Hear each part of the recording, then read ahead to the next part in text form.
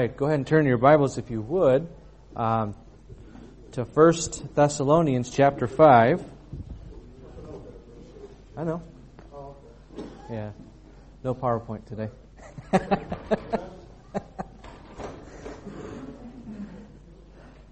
1 Thessalonians chapter 5.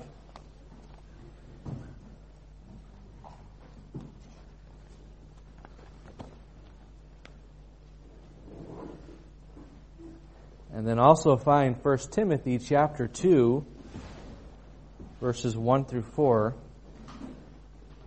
So find 1 Thessalonians and 1 Timothy. Just a couple pages from each other.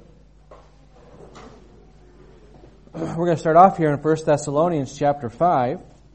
If you look here in verse number 16...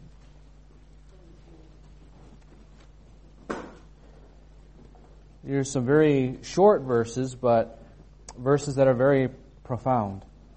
Verse 16 says, "Rejoice evermore. Pray without ceasing. In everything give thanks. For this is the will of God in Christ Jesus concerning you." And this morning I'm going to focus on that little bit, the three-word verse in verse number 17. Pray without ceasing. We as Christians should be people of prayer. Not only are we supposed to be people of the book, but we should be people of prayer as well. A person should be able to identify you by your prayer life. They should know that there is someone that spends time with God. And so how do we have this attitude or this mindset of praying without ceasing? And let's go ahead and turn, if you would, to 1 Timothy chapter 2. Verse number 1.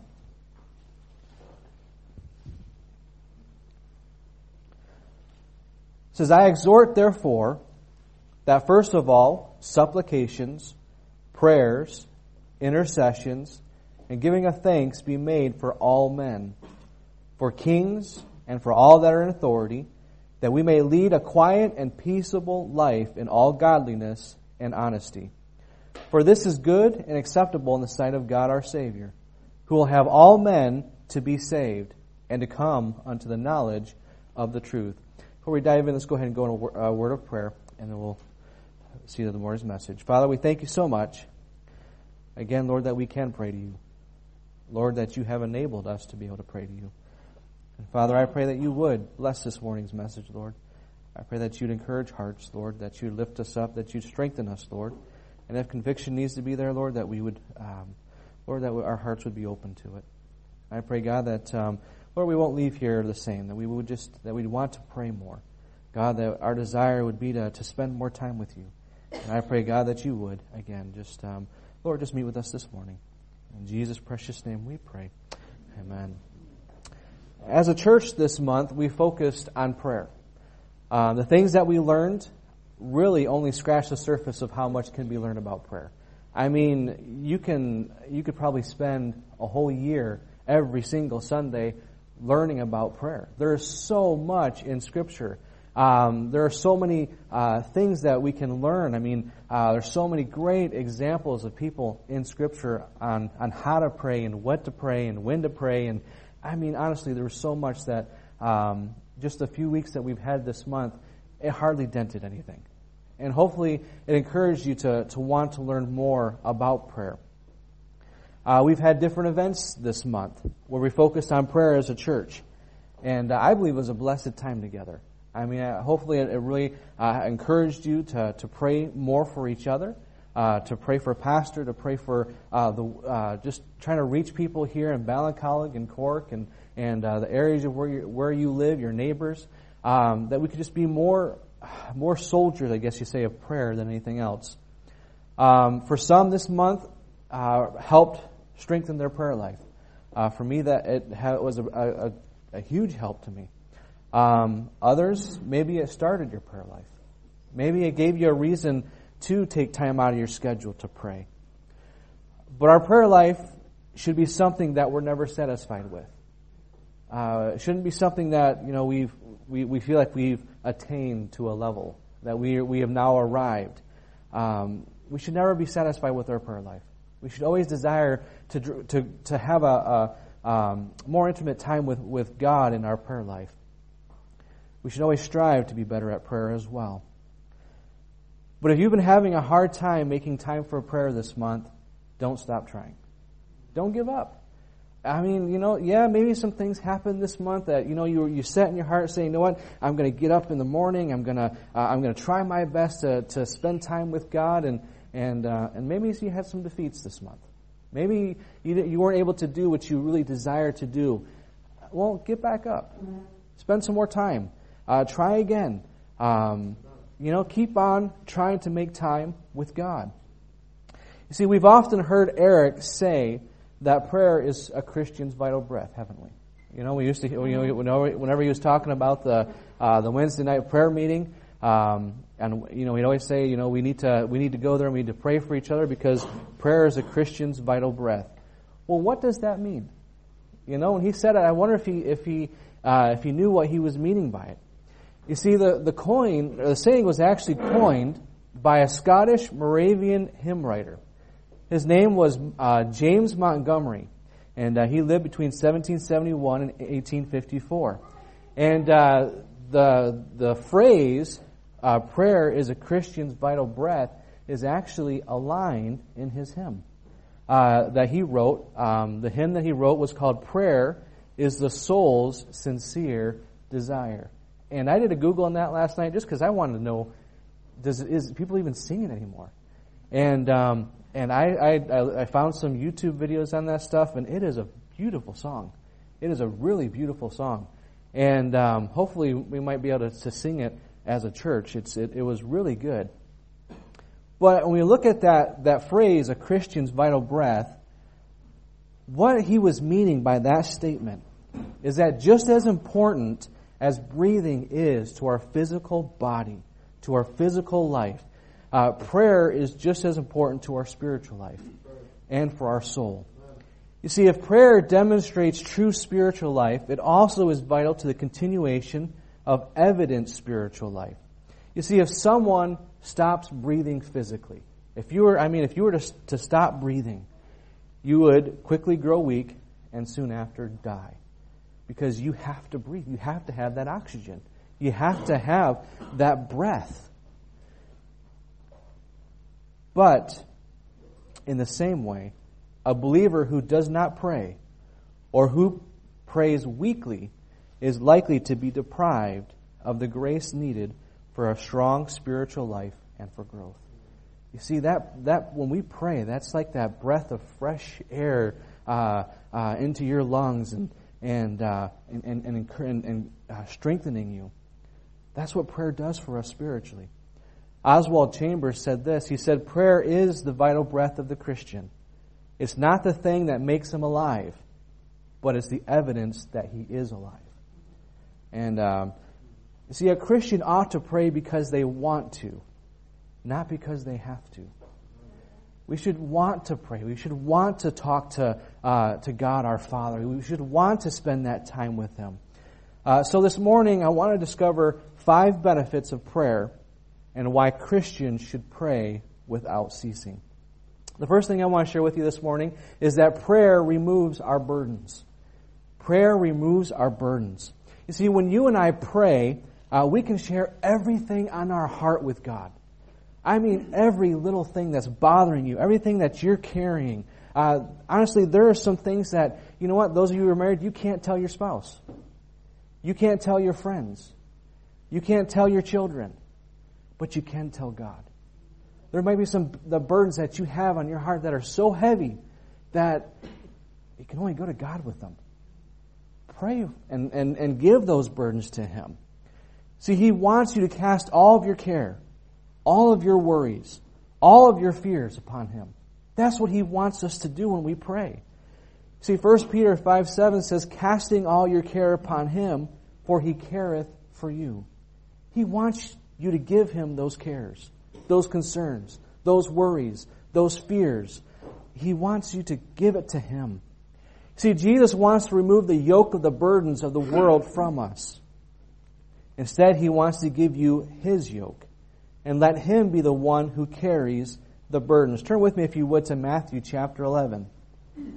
Matthew chapter 11, very familiar passage of Scripture.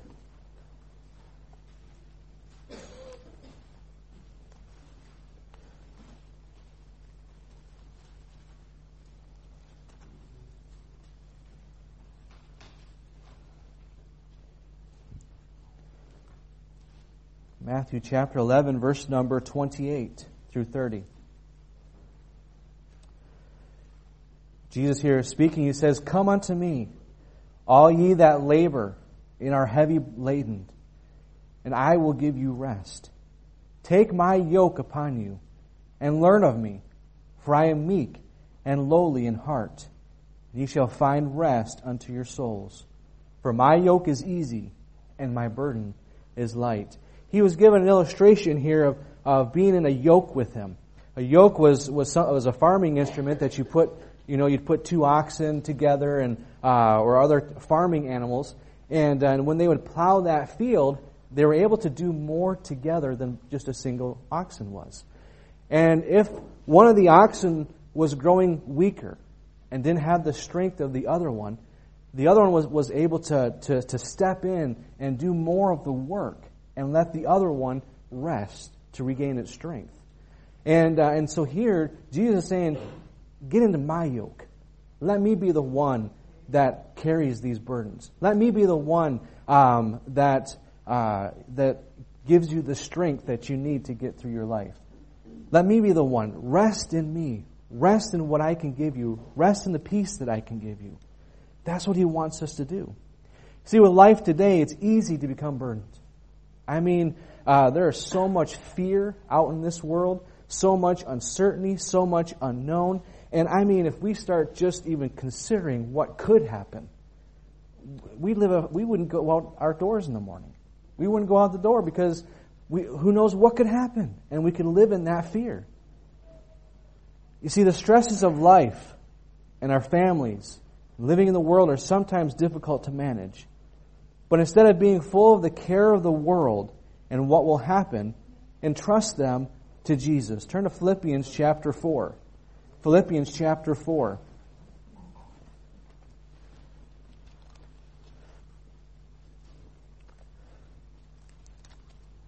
A few books to the right there. Philippians chapter 4.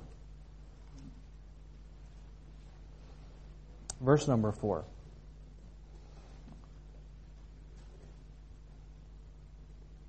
Verse number 4 is probably one of my favorite verses in the Bible.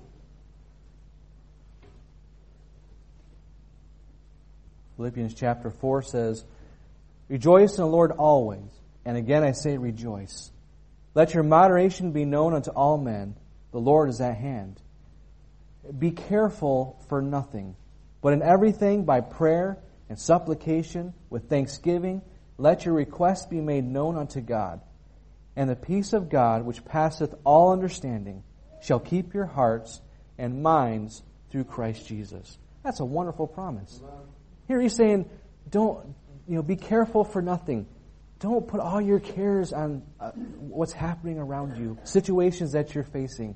Instead, give them to God. Give them to Christ. And He will give you the peace that passes understanding. He'll give you that peace. There's a lot of uncertainty in this world.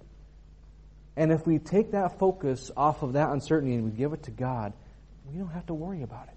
We don't have to be consumed by what's going to happen and what could happen.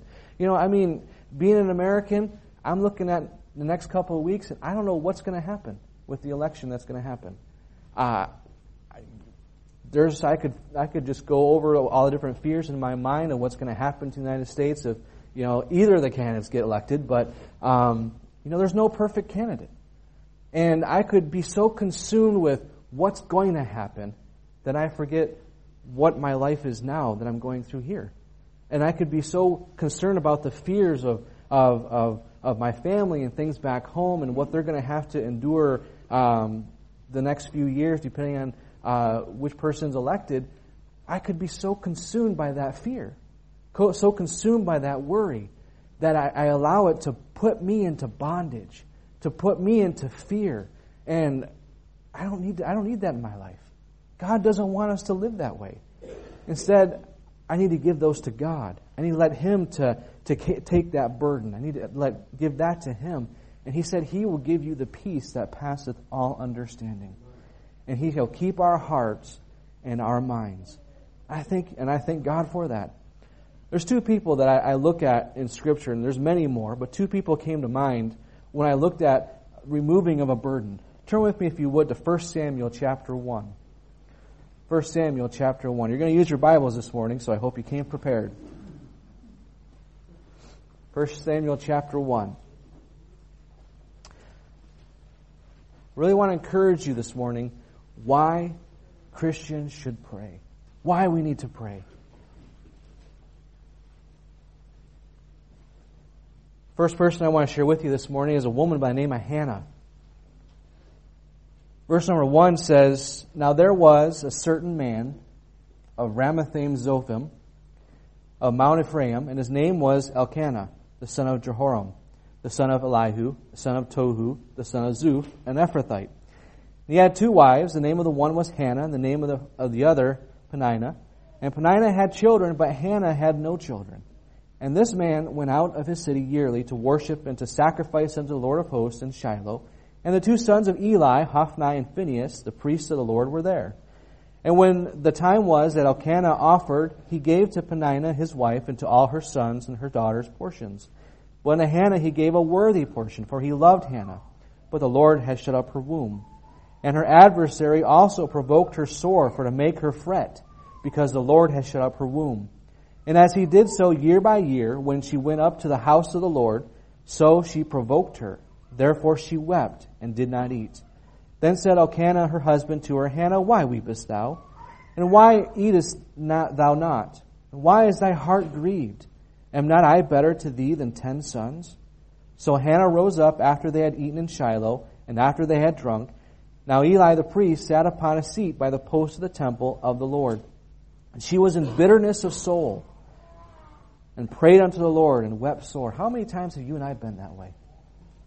Just bitterness of soul. We're so discouraged. We're so depressed. We're so heartbroken.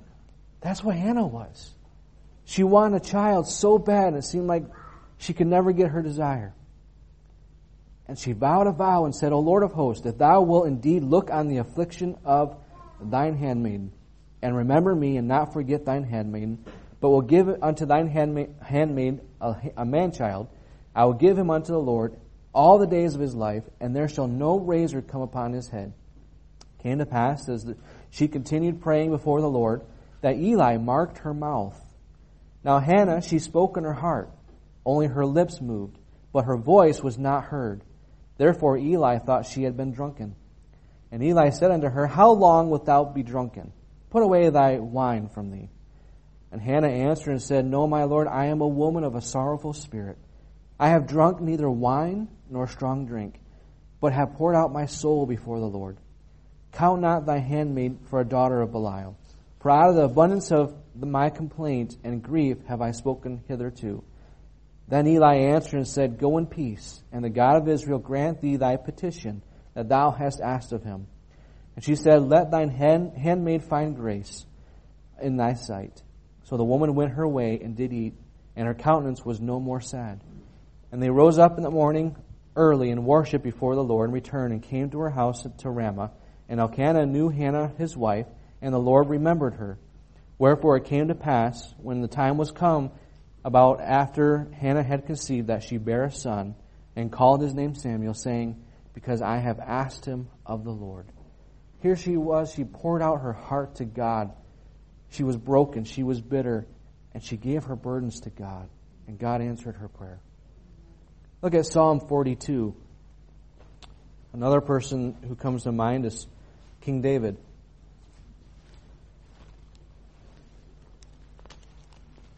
Psalm 42.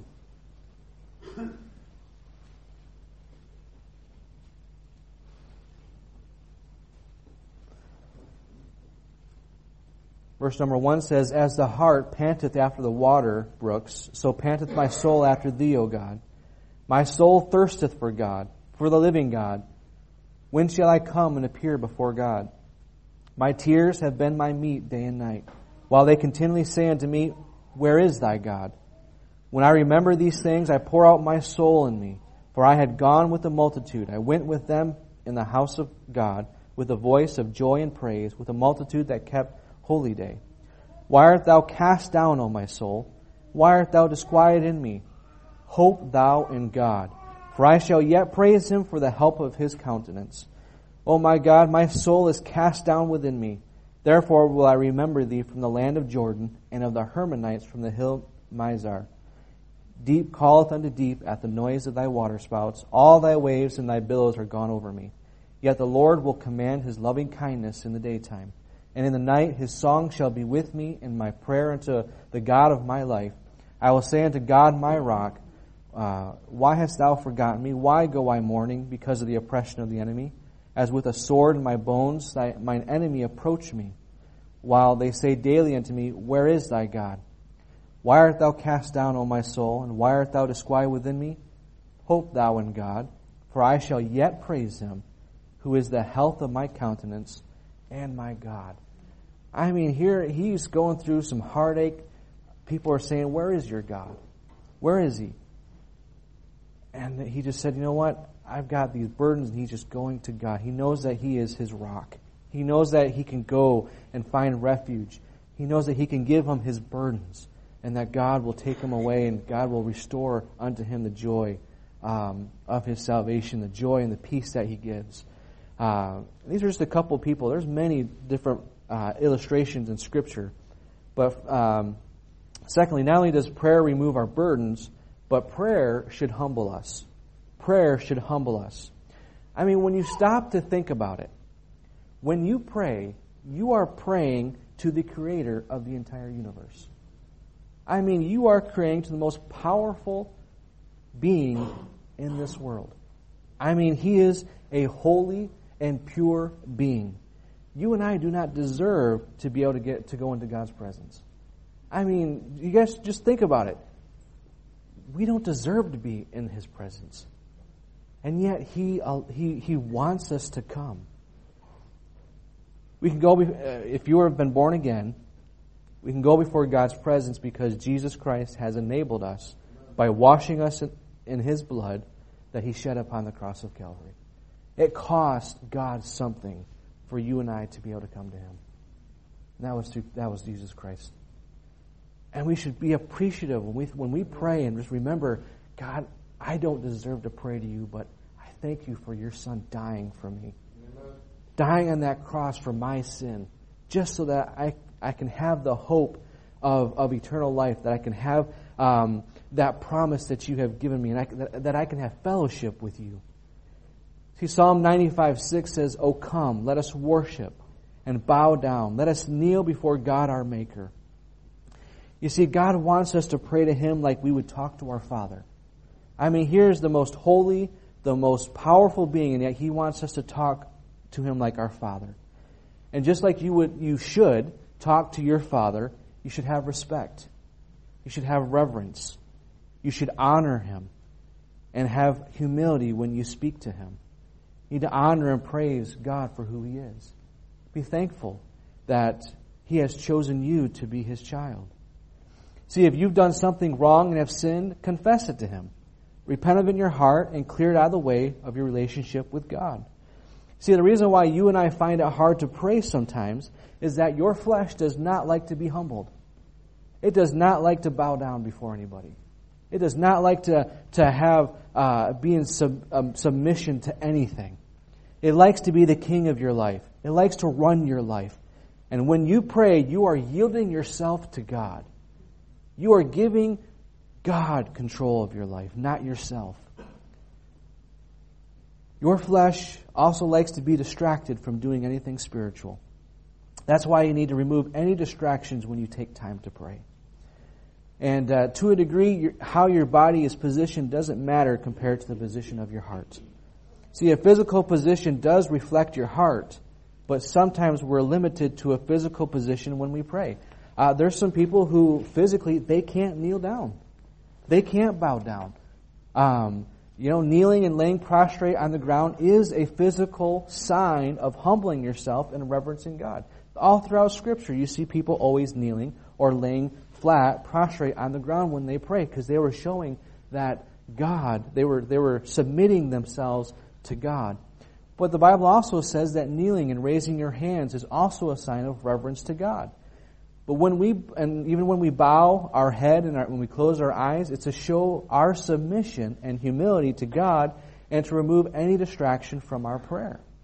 But sometimes circumstances just don't allow you to do that when you pray. A couple of times, or for example, when we were traveling throughout the United States, a lot of times when I would pray would be when I was driving. And it would be really bad if I decided to close my eyes and bow my head when I was driving. So we could have had some interesting accidents and things like that. But it was just a time that I poured my heart out to God. Just spent time with Him, just talking with Him, just asking direction, asking Him to guide me, different things like that. And even yesterday, this last week, I've been able to walk more to the office, just because of the nicer weather. Really, I mean, we've had an actual mild October. It's been really nice, and so we live here in Ballincollig, so I walk down to the office, and I've been spending that time just praying, just talking with the Lord. And honestly, I had another message prepared for this week. And yesterday, as I was walking down the office to get there for soul winning and things like that, God told me to preach this instead. And so I'm like, okay, And so I spent yesterday afternoon preparing and getting ready for this morning. So that's one reason why I don't have a PowerPoint. And just having that fellowship time. I mean, can you imagine Simpson or walking down the sidewalk, with my head bowed and my eyes closed? First of all, I'm probably going to run into something. You just have to, it's all about your heart, more than anything. It's all about your heart. If you have that submission and you just have that humility in your heart, when you're humble in your heart, when you pray, it doesn't matter what position your body is in. It doesn't matter. It's all about your heart. Not only does it remove our burdens, and it makes us humble, but prayer intercedes on the behalf of others. You see, your prayer can intercede on the behalf of other people. Therefore, it is so important that we pray for each other as a church family. We need to pray for one another. I mean, it's amazing, though, that with our prayer, there is no distance that limits the effect of prayer for someone. There's no certain mileage. My prayer can maybe reach about 5 miles, and for someone who's within that 5-mile range, there's no distance. I mean, most of us in here, we have loved ones and family who are not close by. I mean, we have people who are, other countries, all the way across this world. We can't be there. We can't be in their lives as much as we desperately want to be. But we can pray for them. We can be there in our hearts and through prayer. This is why, this is one of the big reasons why we need to keep Pastor Anita in prayer. We as a church family should be praying for Pastor Anita every single day. See, a lot can happen on the roads as they're traveling from place to place, or even just in life in general. We need to pray and ask God to keep them safe. We need to pray for providence for their needs and for their health. They need you to pray for them. They need you to pray for them. They need you to go before the throne of God and just ask God to put a hedge of protection around them.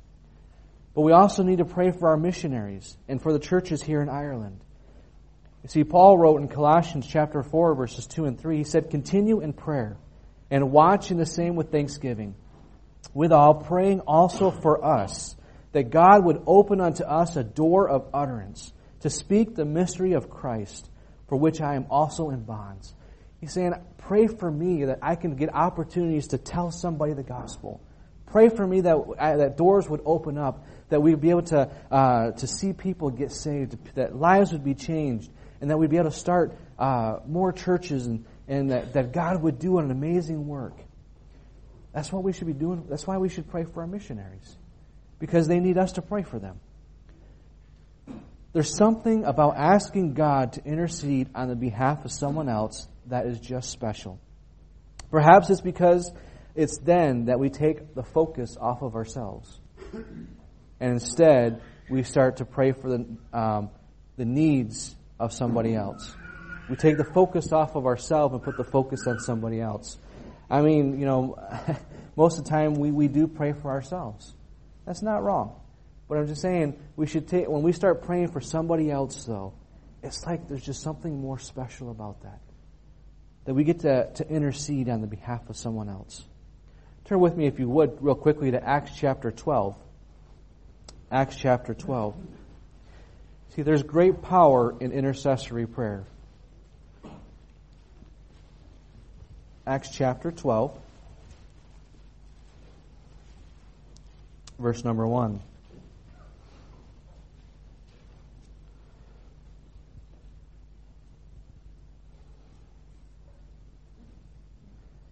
Verse 1 says, Now about that time Herod the king stretched forth his hands to vex certain of the church. And he killed James, the brother of John, with the sword. So he killed one of the apostles. And because he saw it pleased the Jews, he proceeded to further to take Peter also. Then were the days of unleavened bread. And when he had apprehended him, he put him in prison and delivered him to 4 quaternions of soldiers, to keep him, intending after Easter to bring him forth to the people. Peter therefore was kept in prison, but prayer was made without ceasing of the church unto God for him. And when Herod would have brought him forth the same night, Peter was sleeping between 2 soldiers, bound with 2 chains, and the keepers before the door kept the prison. And behold, the angel of the Lord came upon him, and a light shined in the prison. And he smote Peter on the side and raised him up, saying, Arise up quickly. And his chains fell off from his hands. And the angel said unto him, Gird thyself and bind on thy sandals. And so he did, and he saith unto him, Cast thy garment about thee, and follow me. And he went out and followed him, and wist not that it was true which was done by the angel, but thought he saw a vision. When they were past the first and second ward, they came unto the iron gate that leadeth unto the city, which opened to them of its own accord. And they went out and passed on through one street, and forthwith the angel departed from him. And when Peter was come to himself, he said, Now I know of a surety that the Lord hath sent his angel, and hath delivered me out of the hand of Herod, and from all the expectation of the people of the Jews. And when he had considered the thing, he came to the house of Mary, the mother of John, whose surname was Mark, where many were gathered together praying. And as Peter knocked on the door of the gate, a damsel came to hearken, named Rhoda. And when she knew Peter's voice, she opened not the gate for gladness, but she ran in and told how Peter stood before the gate. And they said unto her, Thou art mad. It can't be Peter. There's no way that Peter could be out there. But she constantly affirmed that it was even so. Then said they, It is his angel. He's dead. But Peter continued knocking, and when they had opened the door and saw him, they were astonished.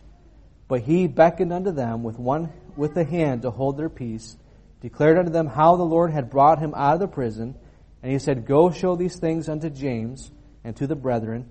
And he departed and went into another place. The reason why Peter was delivered was because there was a church praying for him, that he would be released out of prison. And God answered that prayer. Not only does prayer intercede on the behalf of others, but prayer is a method of worship. Prayer is a method of worship. You see, when we pray, it develops and strengthens our relationship with God. It strengthens our being with God. Psalm 141 verse 2 says, Let my prayer be set forth before thee as incense, and lifting up my hands as the evening sacrifice. You see, it's not a repetition of memorized words like a chant. Prayer is not that way. And this is what the world does. Look at Matthew chapter 6. Matthew chapter 6. The world thinks that, you have to talk a lot in order for God to hear you. And in reality, it's the exact opposite. Sometimes you don't even know the words to say when you pray. That's okay. Sometimes you don't even have to say a word. It's all about what's on your heart. Look at verse number 7 and 8.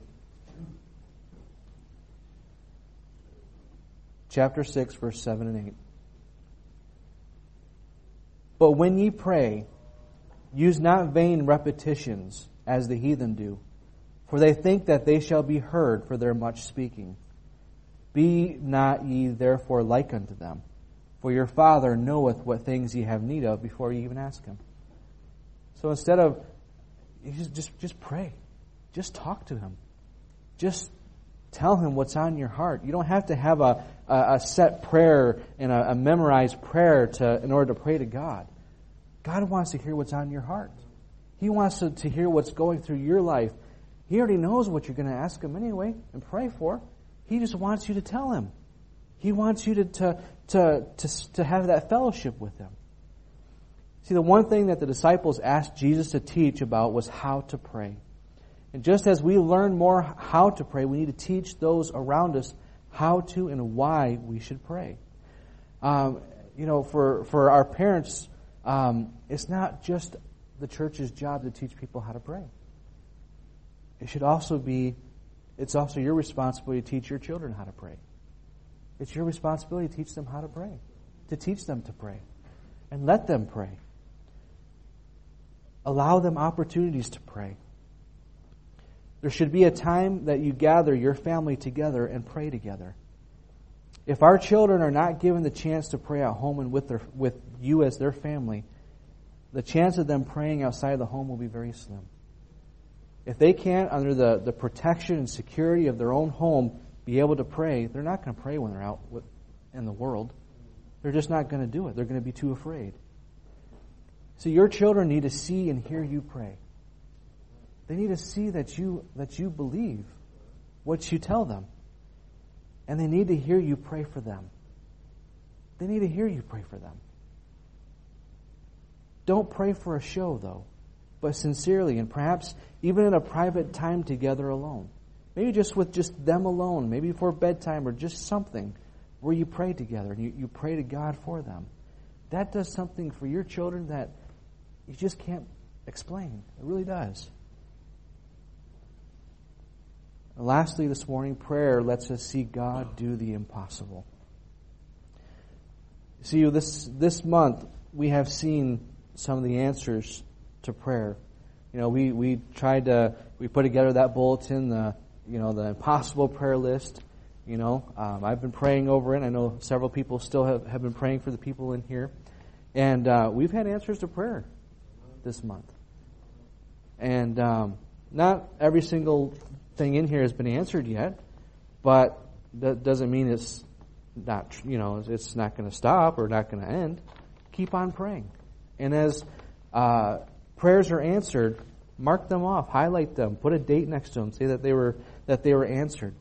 Continue to take this. Yes, we're focusing on prayer this month. If you have your bulletin, don't just take it and then toss it in the bin saying, well, that month's done and over with, I can move on with my life. No, take this thing. Pray for one another. Because, again, these are some burdens in here that people have. Pray for one another. I've got lists back there of churches here in Ireland. Our missionaries, they need your prayer. I've got a list back there of our TDs, the Cork County TDs. Pray for them. Our government officials, pray for them. We're supposed to be praying for those in authority. We're supposed to be interceding on their behalf. We're supposed to be praying for one another. But as we've been praying throughout here, I'm glad that I'm rejoicing that God has answered some of them.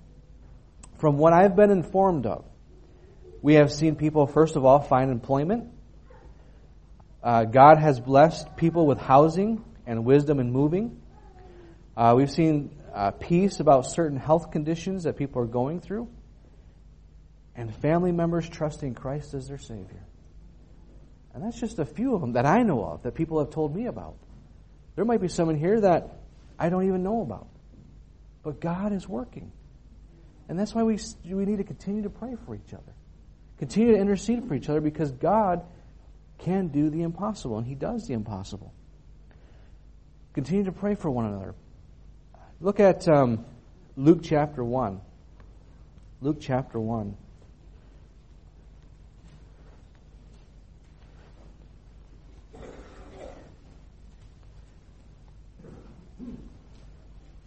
I really think this is kind of the story that really kind of burdened my heart with even trying to bring up the impossible prayer bulletin idea, that we had as discussed as an office staff. I think it was this situation, this scenario. Look at Luke chapter 1, verse 5. So there was in the days of Herod, the king of Judea, a certain priest named Zacharias of the course of Abiah, and his wife was of the daughters of Aaron, and her name was Elizabeth. And they were both righteous before God, walking in all the commandments and ordinances of the Lord blameless. And they had no child because that Elizabeth was barren. And they both were now well stricken in years. And it came to pass that while he executed the priest's office before God in the order of his course, according to the custom of the priest's office, his lot was to burn incense when he went into the temple of the Lord. And the whole multitude of the people were praying without in the time of incense. And there appeared unto him an angel of the Lord standing on the right side of the altar of incense. And when Zacharias saw him, he was troubled, and fear fell upon him. But the angel said unto him, Fear not, Zacharias, for thy prayer is heard. And thy wife Elizabeth shall bear thee a son, and thou shalt call his name John.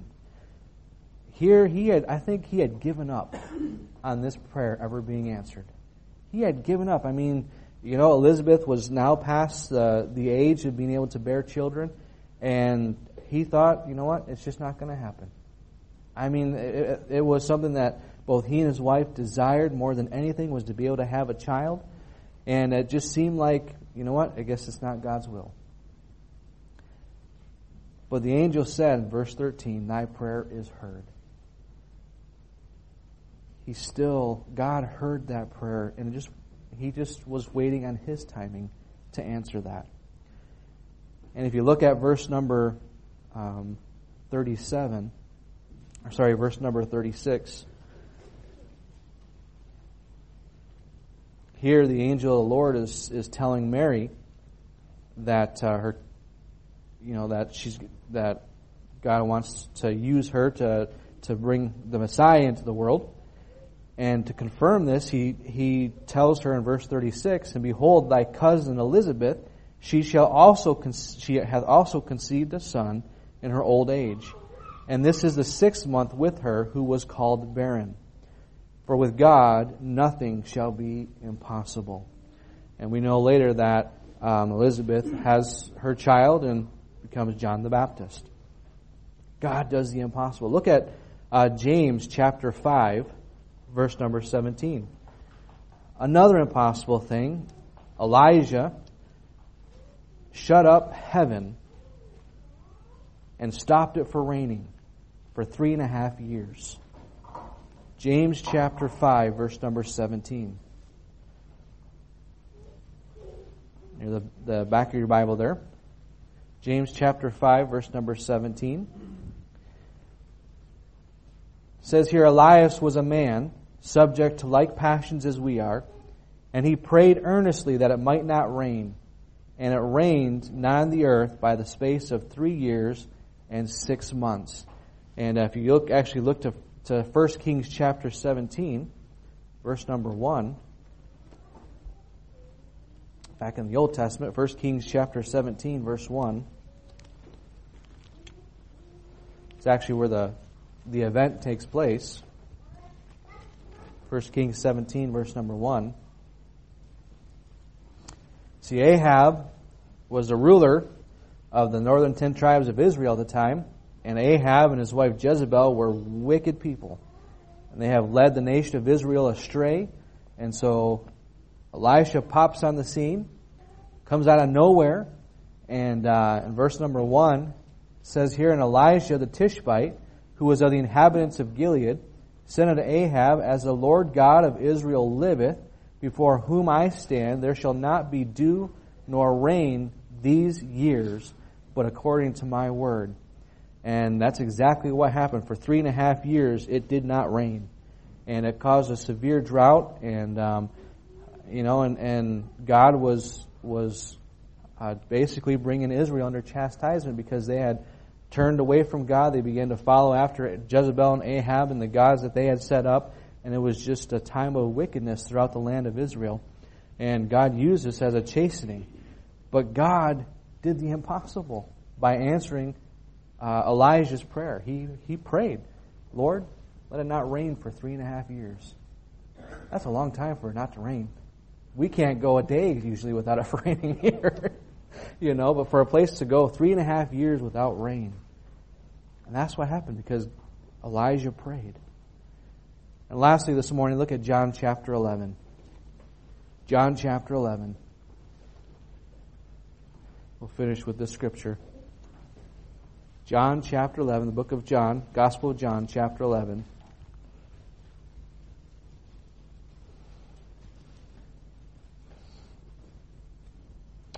Look at verse number 41.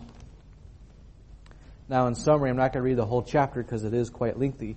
But here you have a story of Lazarus dying, and Jesus coming back and speaking to Mary and Martha, and they're grieving and their hearts are broken, and so he asked them to bring him to the tomb. And a story that most of us are probably familiar with Jesus raising Lazarus from the dead. Look at verse number 41. Actually, let's go back up to verse number 39. Jesus said, "Take ye away the stone. Martha, the sister of him that was dead, saith unto him, Lord, by this time he stinketh, for he hath been dead 4 days.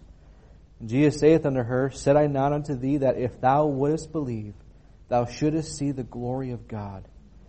Then they took away the stone from the place where the dead was laid. And Jesus lifted up his eyes and said, Father, I thank thee that thou hast heard me. And I knew that thou hearest me always. But because of the people which stand by, I said it, that they may believe that thou hast sent me. And when he thus had spoken, he cried out with a loud voice, Lazarus, come forth. And he that was dead came forth, bound hand and foot with grave clothes, and his face was bound about with a napkin. And Jesus saith unto them, Loose him, and let him go. Now, did Jesus have the ability to raise the dead even without praying? Absolutely. But he wanted to make sure that people realized it was God that was answering his prayer that enabled Lazarus to raise it up from the dead. Yes, he had the power. He could have done it without ever praying, but he wanted to show them that prayer is powerful. Prayer is powerful. You see, we have a finite mind. We think that God operates a certain way in a box, and yet God does not operate the way we think. And that's so hard for us sometimes because we expect God to work how we want him to work. And God says, I'll work how I want to work, and I'll make this situation to work out for good. And sometimes it takes time. Sometimes it takes longer than what we think and what we can imagine. And that's when it's time like that we have to trust. Just be patient.